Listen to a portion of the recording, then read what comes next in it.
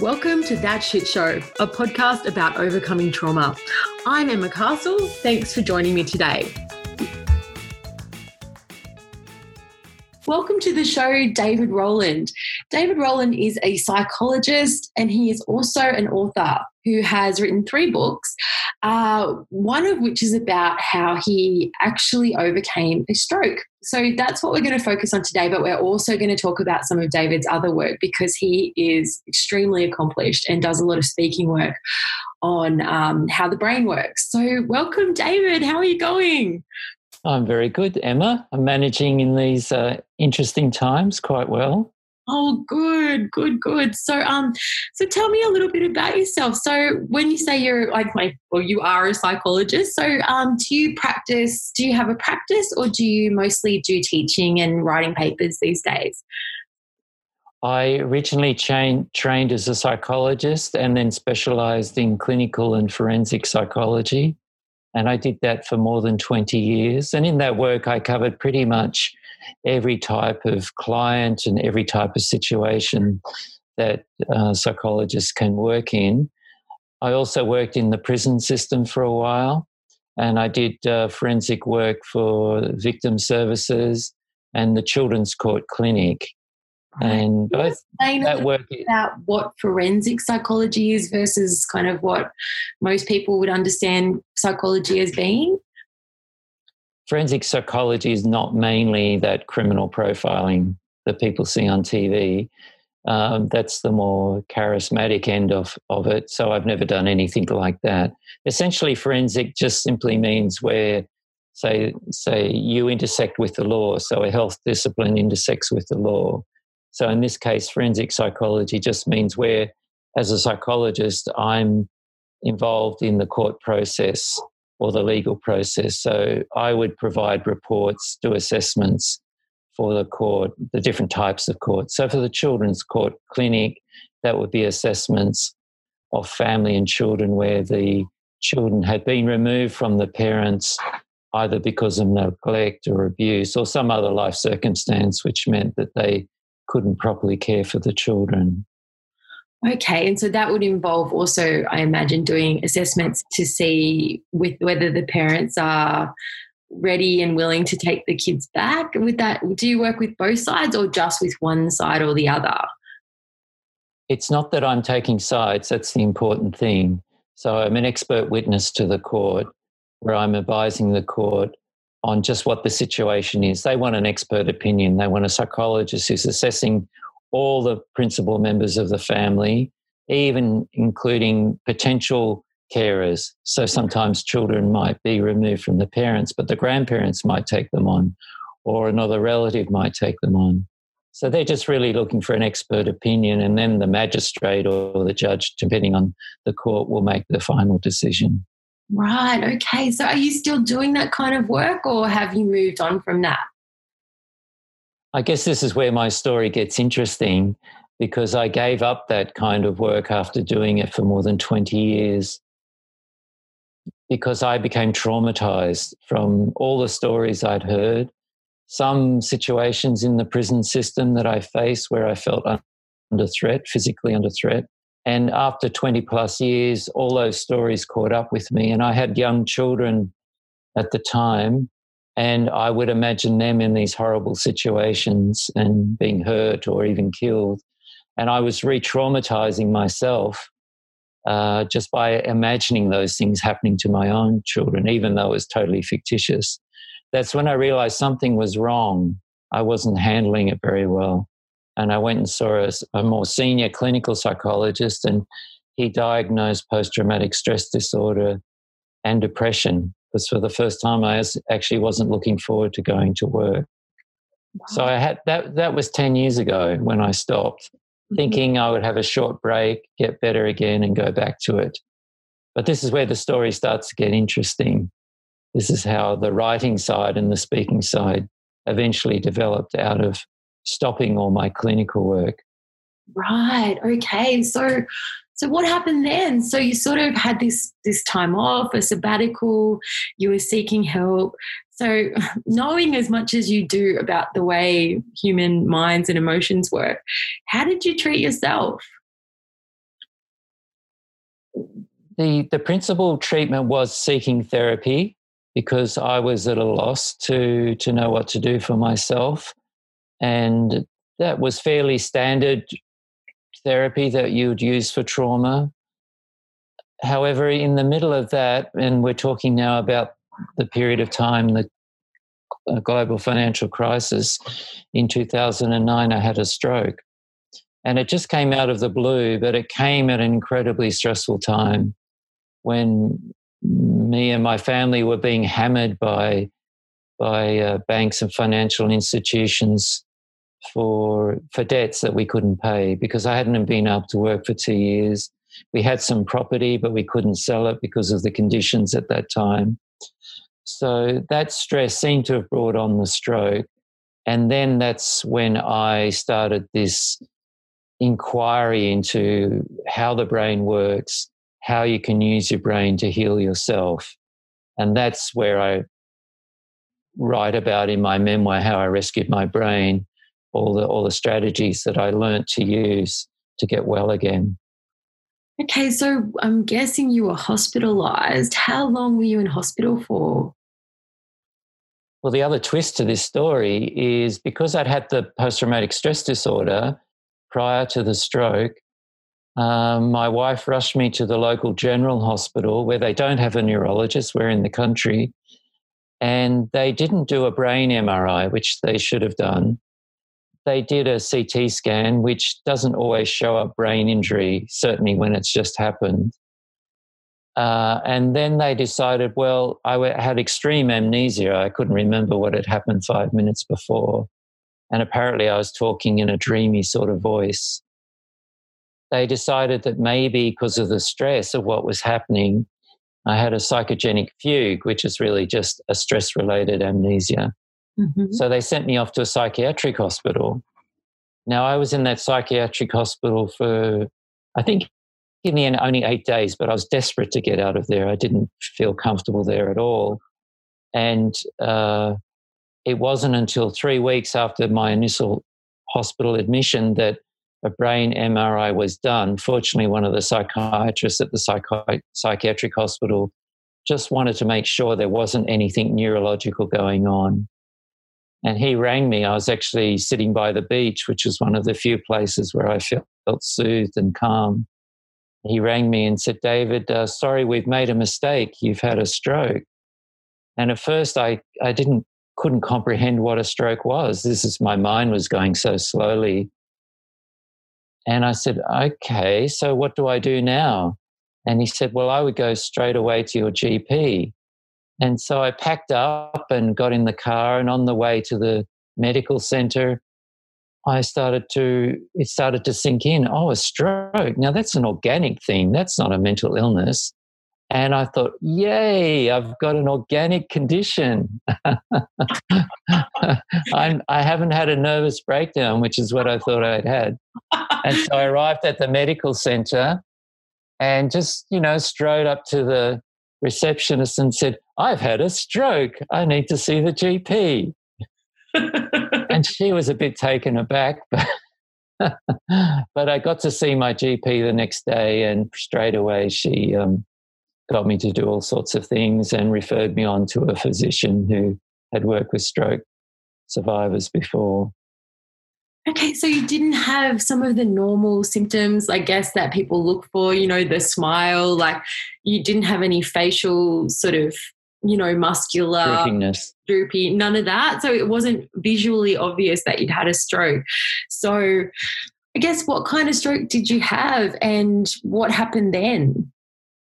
So I should say, just so listeners understand, that that droopiness or that one-sided immobility doesn't happen always in strokes. And I think it's something like 1 in 5 strokes are what they call walk and talk strokes. So the person can still walk and still talk, but they're obviously not the same. And so then it's more of a cognitive injury. So in my case, I lost a quarter of my visual field because the left vertebral artery that goes to the back of the head, provides blood to the optical area of the brain. and also it went down into the left temporal lobe, which is involved in auditory processing. So a conversation like we're having now, I couldn't have had because it would have been so tiring. And it was like I was speaking English as a second language. So you would ask me a question and that would sound like you're speaking a foreign language. I'd have to interpret what that word was in my mind, then think of the answer, and then translate it back into your language. So it was an incredibly tiring process. And we would be having a conversation and I couldn't remember what the question was. You just asked me. So in the middle of answering the question, I completely forget what the question was. I wouldn't know if I'd met you the day before. I wouldn't know that we'd met, and therefore I wouldn't know if I'm repeating myself. So it was a pretty scary time. I lost a quarter of my vision, visual field, so my eyes and the optic nerve was fine, but it was just the high order processing of visual information that was knocked out. But the worst was the auditory processing because I'd lost a lot of memory for facts and names of things and conversation and noise were very difficult to process. Right. So how did this impact your family? Because at this stage you're already, things were not so good before this happened and then this happened. So I guess how did the people around you respond to this? What I found is that when you've had a major injury or disability that's invisible, it's quite hard for others to understand what you're going through. If someone's, lost use of their legs and they're a paraplegic, it's more obvious what they can and can't do, and people can accommodate that and understand that. When it's an invisible injury, like a mental illness, for example, but a brain injury in this case, no one can see it, and you can appear to be quite normal on the surface.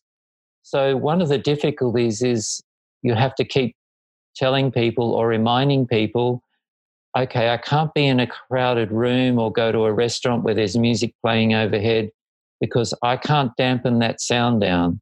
So normally in a room or where there's conflicting sounds, our brain is able to depress the sound of extraneous noises to the conversation that we're having and amplify the sound of the conversation that we're having. Now, you don't know that the brain's doing this until it can't do it anymore. And there were lots of things like that where I didn't realize my brain had been doing these things automatically for me. And so I was discovering this, but it was even harder for those around to accommodate it because they couldn't see it. So I had to keep reminding them. So for the family, it was difficult. The children were young at that point and, they'd run around the house and scream and make children's noises. And I would have to say to them, kids, Daddy's got sore brain right now. I need you to be quiet. Or I'd have to just go away and go for a long walk. And it was very difficult for my wife because she, as you said, we were all already under extreme stress. And we were both just coping anyway before the stroke happened. So she was having to carry a lot more at the time. So she would ask me things like, what would you like for dinner? And that was such a hard question to answer because I had to remember what dinner is. And then I had to think, okay, dinner's an evening meal. What sort of meals do we have in the evening? Okay, and what do I like or what would I want to eat? And then I have to tell her back again. And sometimes I said, look, I can't answer your question. And that can be frustrating for others. They ask a simple question like, how are you? And it's the effort of trying to answer that question is so great, so tiring. They just say, I'm sorry, I can't answer your question today. Yeah, right. So you're in this state where you're really struggling to process auditory information. And so how do you kind of have the mental capacity to understand that you want to heal yourself, that you want to get to work on a solution? Because it sort of sounds like you're in this state where everything's pretty hard and things are not clear. So at what point, how long did it take for you to kind of think, okay, I can do something about this and here's what I'm going to do? I can't tell you exactly how long that took, but it was certainly months. There is a natural healing that goes on in the brain. So things got easier just through natural healing, not through anything in particular that I was doing. But fortunately, in my case, I had a background in neuropsychology, and I'd actually trained in neuropsychology as part of my overall training.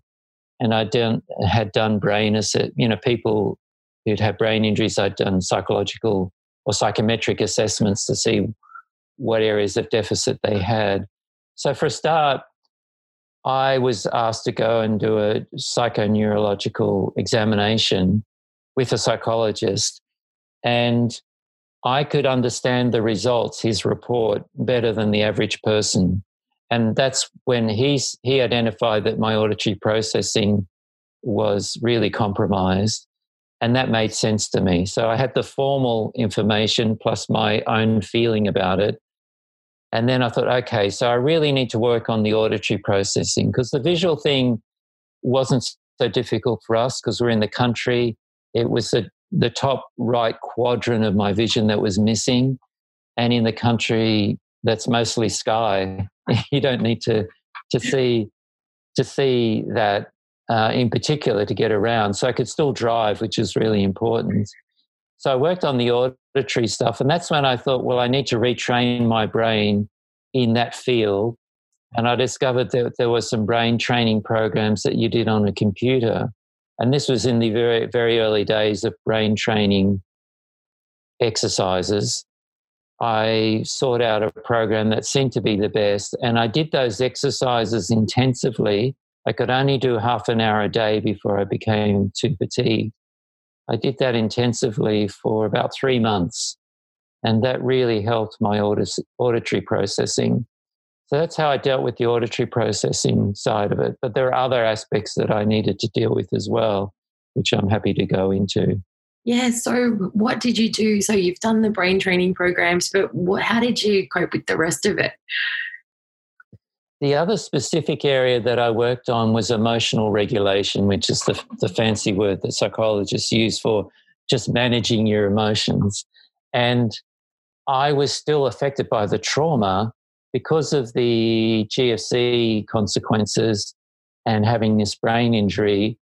Although I'd been getting better with managing my emotions and recovering from the trauma, it just set it off all over again. So I was like re-traumatized all over again. So I was irritable. Sometimes I'd fly into a rage just because of noises, the kids running around.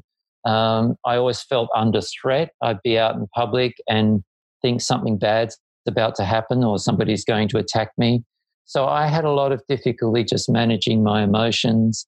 I was even getting really strong suicidal urges, which, scared the hell out of me that I was just having those. So I learned then that I started to read neuroscience books that had a therapeutic angle, and I learned that mindfulness meditation in particular changed the brain in a way that allowed you to control your emotions better. So if you can imagine, there's two parts of the brain that trigger our emotions, and one is what they call the quick and dirty route, which is, if somebody says something to you that you take offense at, you just automatically respond without thinking it through, and that's like the more primal part of the brain responding. The more advanced part of our brain, which is the prefrontal cortex, the area behind our forehead, comes in a bit later and reevaluates that situation and might say, oh, that person just said that, but they didn't mean it the way you thought. They were actually joking, but you interpret it as a threatening remark. And so I needed to activate that prefrontal cortex more and sooner. And that's where mindfulness meditation came in. And it strengthens the neural connections between the prefrontal cortex and that more primitive limbic part of the brain that just reacts spontaneously to any sense of threat, even when it's not a real threat, but just a perceived threat. Right. So you've discovered mindfulness meditation. So how do you take it? Like, is it an online thing? Is it something you listen to, or is it like a place that you go to and actually do classes? Like, how do you engage with this thing? Well, you can do it in all those ways you've mentioned. In my case, I knew that mindfulness and meditation, and this is before mindfulness had become such a big and widely known thing. It was in the early days. I knew that came out of the Buddhist meditation tradition.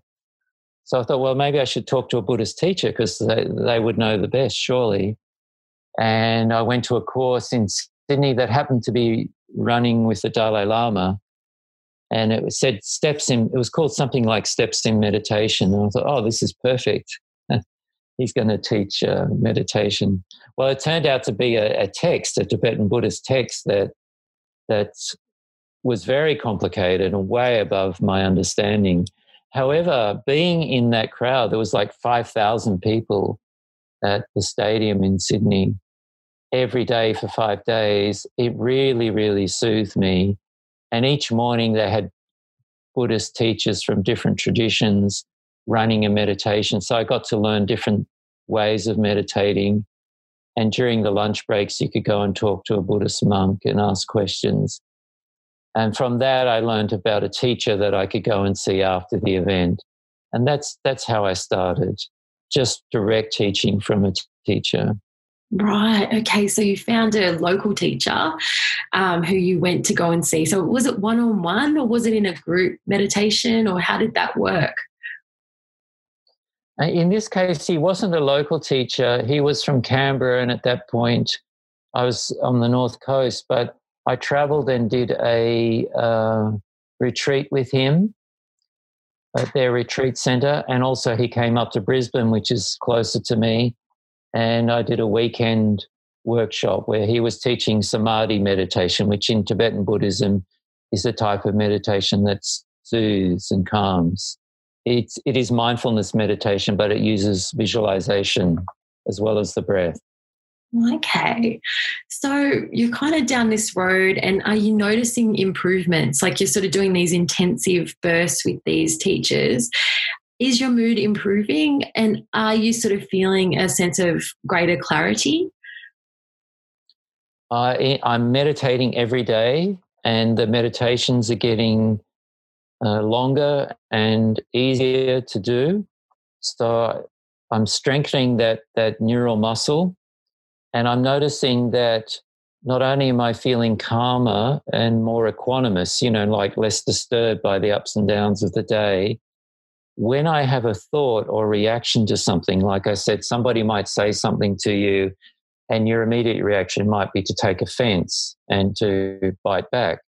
So if something like that happened, a perceived threat, I would see it as if it was coming from a distance towards me, like a sailing boat that's on the horizon that slowly makes its way towards you. And then I could say, okay, I can feel I want to react this way automatically, but I've actually got time to choose my reaction. And so I'll choose, and this is where the prefrontal cortex comes in, I will choose to react in a different way, a more considered way. So it felt like time slowed down and I had more time to think through what the response would be to any situation.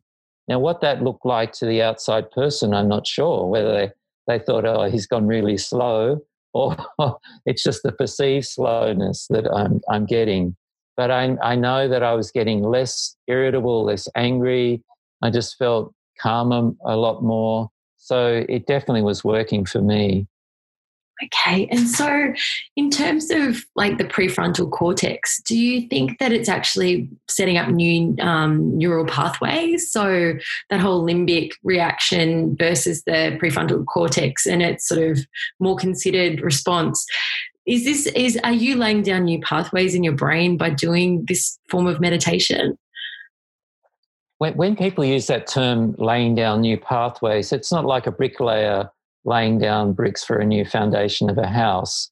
What it is that there are already existing neurons and they're potentially able to communicate with one another.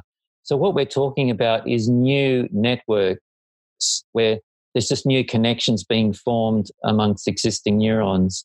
So in the case of the prefrontal cortex, there's already a neuronal pathways going from that to the limbic system, or the amygdala in particular, which is the one that we respond to with emotional threat. Yeah, the and it's actually the troublemaker. The troublemaker. Exactly, yeah. So if you look at a brain MRI, a functional brain MRI, that can show you where the number of connections has increased or decreased. And after somebody's been doing meditation for a while, particularly mindfulness meditation, even with some of these 8-week courses that have been designed and proven, the functional brain MRI will show that there's extra connections between existing neurons that weren't there before. So there's more traffic, if you like, going between areas of the brain than there was before. So that's what we're talking about when we're talking about laying down new neural pathways. It's more like a strengthening of pathways that might be there already, but it's like going from a 2-lane road to a 4-lane expressway, something like that. Okay. So have you had an MRI since your stroke, and have you seen that increased traffic? And has your vision come back and your auditory processing, is that all back to kind of an optimum state? I have had an MRI, but not functional MRI. You need the functional MRI to sort of determine the what's happening in various pathways. So I can't answer that first question. I can't actually say from a neurological perspective whether what I've been doing is made a noticeable change in my brain. It certainly subjectively feels that way. The auditory processing has come back to an extent where I would say, I've aged now. We're talking 10 years ago when the stroke happened. So I'm getting natural aging, forgetfulness, but my memory has come back incredibly, and my ability to hold a conversation now is nothing like what it was after the stroke. Like when I speak on stage, for example, there's no way I could have done anything close to that before. And my visual field has come back to a point where it's functionally completely 100%. And my ophthalmologist said, because I would do a visual field test every 6 months and get a print off of that. And she said, look, this is I would call this normal now, normal vision. Right. Okay. So 10 years down the road. But would you say, do you think you're the same person you were before the stroke? Or because they also say with strokes that sometimes there can be an actual shift in personality. Certainly do people around you say, are you sort of similar to how you used to be, or have you completely changed? I think I'm a different person. I don't think my personality is substantially different. However, I feel like a person that is a much nicer person, a more loving person, a person that's much more grateful for the little things in life. I'm not so taken by expensive entertainments anymore. I just get a lot more joy out of simple things like having coffee with a friend, dancing, being in nature, playing music, chatting with you, for example. And I've opened to new opportunities. So the narrative nonfiction writing that I've engaged in recent years is something I never could have imagined doing. But I started to use narrative writing as one of the healing exercises, where I try to go over my life and see, had I contributed to what happened to me in some way? Like had I made really bad choices so that all these things happened to me? And so I would write about my childhood and things that happened since, events that had happened in my career. And the narrative writing has been found to activate the left prefrontal cortex, which is the meaning-making part of our brain, the part that tends to put life experiences into a sequence and create a story out of them. So I've changed as a person in some what feel to me fundamental ways for the better. And this is the reason why I started to investigate a new field called post-traumatic growth, how people can respond after a time, but after a major life crisis, a major life upheaval, whether it's a trauma or it's maybe a death of a child in the family, or it's a natural disaster or diagnosis of a life-threatening illness, it causes a reevaluation of what's important in your life. And it can create a lot of suffering at the time, but you can unthread yourself from that suffering, see how you've created your suffering, and find new joys and new opportunities that you couldn't have seen before. Yeah. Okay. So do you interview people about this, or do you mostly try to teach people who have been traumatized methods that they can kind of get to a point where they are experiencing growth? Or how does it work? How do you kind of find out about people's post-traumatic growth? I first went to a university seminar where a psycho-oncologist, somebody who works with cancer survivors, did some research to see how the cancer diagnosis had changed the way they viewed themselves and their life. And she documented quite profound changes in a lot of cancer survivors. And she mentioned this word post-traumatic growth. I didn't know about it. This was several years ago.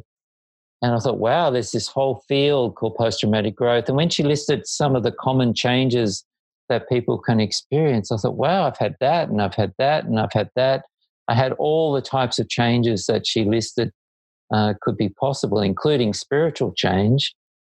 And that's when I thought, well, I can see now why I've changed. It's through the suffering I've been through and how I've had to negotiate my way through that suffering and find, equanimity and joy subsequent to that.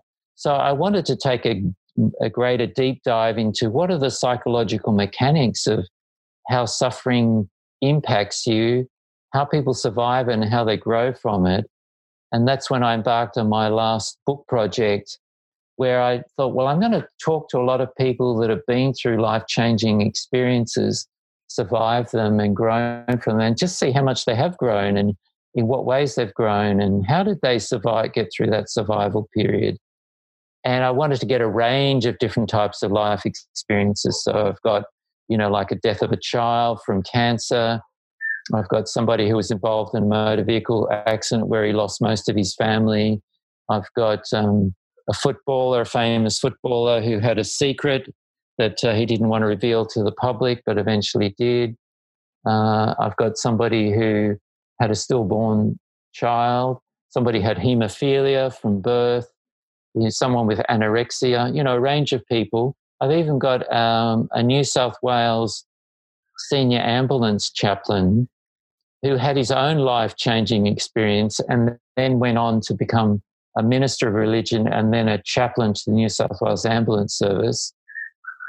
And I was very keen to see what spiritual perspective he brought to being with people who are going through great distress and suffering, including the paramedics, of course, but also bystanders who might be at a roadside accident or, they're visiting a home where a child has died. And so from the lived experience of these people, I found quite a number of things that seem to work for people and ways in which they've changed, and also wisdom that people that have been through these experiences can offer us, even if we haven't been through such a life-changing experience. Well, I guess, are there commonalities? And I mean, I guess you sort of often hear about the success stories, I suppose, like people who have managed to turn that crisis or terrible trauma into something positive. But are there people that fall through the cracks who don't transform, who don't kind of go through post-traumatic growth? Like, are there people what happens to the people who don't get through it? Do they commit suicide? Do they end up drinking drugs? Like, what happens to those people? That's a very good question, and one that I certainly wanted to address in my last project. there's a few things that I identified. One is that a person needs to have some capacity or some willingness to self-reflect. They need to notice what's going on inside them. And by inside, I mean physical sensations, thoughts, feelings. So, I was describing before how I noticed I would be triggered by somebody saying something and perceive that as a threat. I needed to notice I was doing that. Now, if people don't notice that they're responding in a certain way and they just blame everything on the external, on other people or the situation, and they keep seeing the problem as being out there rather than inside, they're not going to change because they don't even have the data to work with. So that's one thing. And another thing is that unless somebody reaches out, connects, finds people that they can tell their story to, that might offer different perspectives, helpful perspectives, they will also stay stuck in their suffering. And sometimes there's situations where there is no one to reach out to. So that could be, more of a circumstantial thing. Another case is where people they've already got existing traumas or life circumstances that are, substantial, and they're just trying to deal with those before they deal with this new trauma. It's not until they deal with the earlier traumas that they can deal with the next one. So sometimes people are just overloaded already when it comes along. So I'd say that, connection, having this capacity for self-reflection, and sometimes life circumstances can keep people stuck or facilitate growth. Right. So do you think that people can intervene in that process if the self-awareness is not there, but like an external party can identify that this person is traumatized, can they create that connection? Like as a person who wants to help others, or, in your case, a psychologist, an educator, an author, is there a way of kind of stepping in if someone is drowning and pulling them out? I think the short answer is yes, with some qualifications. So the first thing we want to do when someone's going through a major life crisis and they're very distressed is to make sure they're safe and make sure they've got all their physical needs met. Because a feeling of safety is the primary thing. It's hard to deal with anything else when you feel unsafe, because after a major life crisis has happened, it's like your world has shifted beneath you. It doesn't look and feel the same as it did. With the COVID-19 crisis that we're going through now, it just changed everybody's perception of the world that seemed normal 6 months ago. And the same with the bushfires that we had. So these events create a big shift internally in the person going through the crisis. So sometimes they just need somebody to hear their story. They need somebody to hear it over and over again. And that telling of the story over and over again is them trying to come to grips with this new reality. Okay, this is really what's happened. Okay, I can see that now. The person that's with them might offer suggestions for practical help, or might say, maybe, doing this would be a good thing, but it's more like they walk alongside them rather than being advice giving. So in my recent book, I talk about being an expert companion. This is very hard for people to be with somebody in great distress because they'll have one of two reactions. One is that they'll just run the hell out of there because it's so difficult to be with somebody who's really distressed. You don't know what to say. You don't know what to do. You're afraid you might say or do the wrong thing. The other reason is that you might just get drowned in their suffering and, bring yourself down. So the expert companion is somebody who can be with what I call the sufferer, still acknowledge their distress, hear their story, but not be drowned by it. So the important thing for the expert companion is to think, okay, I don't have to fix this. This isn't something I need to fix. I just need to be with this person, create a human connection, and show that I care. In time, the sufferer can be helped to work out strategies to move forward, And that could include professional help, or it could include being involved in self-help groups. After the Black Saturday bushfires in Victoria 10 years ago, the people that did the best are the ones that joined groups, self-help groups, with other fire victims, because they inherently understand what you're going through, and they become a support for each other. And they can also monitor how you're going, because when you're recovering from a major life crisis, you may be improving, but you can't see it. And you need other people to say, well, you're actually, looking better today, or you're sounding better, or you couldn't do that before, stuff like that. Right. So it's kind of that connection, but also witnessing and being with someone. And so I suppose the people who have kind of gotten through it and achieved post-traumatic growth, presumably those people would be amazing at this process. So they'd be really good at identifying the people who are struggling and potentially being amazing companions in this time of trauma. So I suppose, do a lot of people who have kind of come out the other end of trauma feel a desire to help others, to sort of support other people who've gone through a similar thing, or just who've gone through trauma generally? That's exactly right. One of the growth areas in post-traumatic growth that commonly happens is a deepening of relationships and a growth in compassion. So I've been through this major suffering. It was really awful. I would like to ease the suffering of others, and you become much more sensitive to the suffering of others, so you notice it more. But there's this real willingness to want to ease the suffering of others, and also a joy that can come in doing that. So this creates new meaning for people, a new purpose. Providing personal services to others that have been through major difficulties creates a more meaningful life for somebody that's already been through an experience and come out the other end. And sometimes this compassion is directed towards others who are going through the same type of thing you've gone through. So if you're a cancer survivor, you might direct it to other cancer survivors.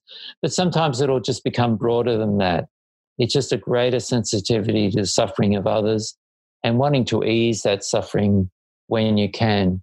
And as I say, because you've been through this major suffering and you survived, you're not afraid of suffering anymore. It doesn't upset you like it would have once. And so you can be with others that are going through these difficult times. Right. And it sort of sounds to me, David, like that's exactly what you've done through writing these books and becoming a speaker and kind of becoming an advocate for post-traumatic growth.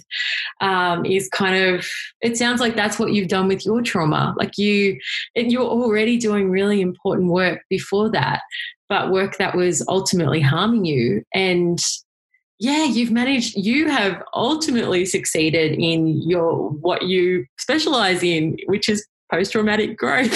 So I guess if people want to connect with you or buy your books or see you speak, how can people connect with you?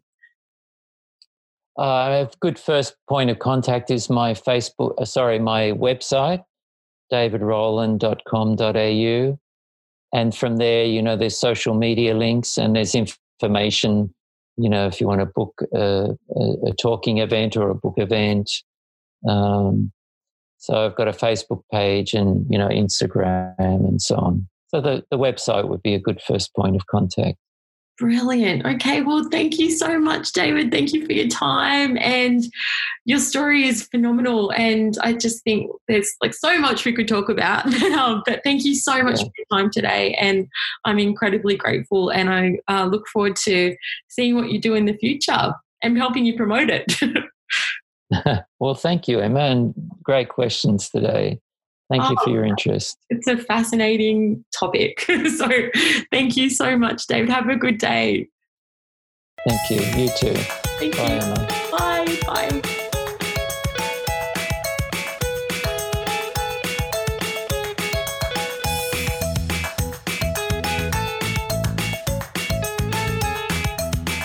You've been listening to That Shit Show. If you like what you've heard, head to the Facebook page or the website for more information. It's thatshitshowpodcast.com. You'll find show notes and more episodes to download. Thanks so much for joining me.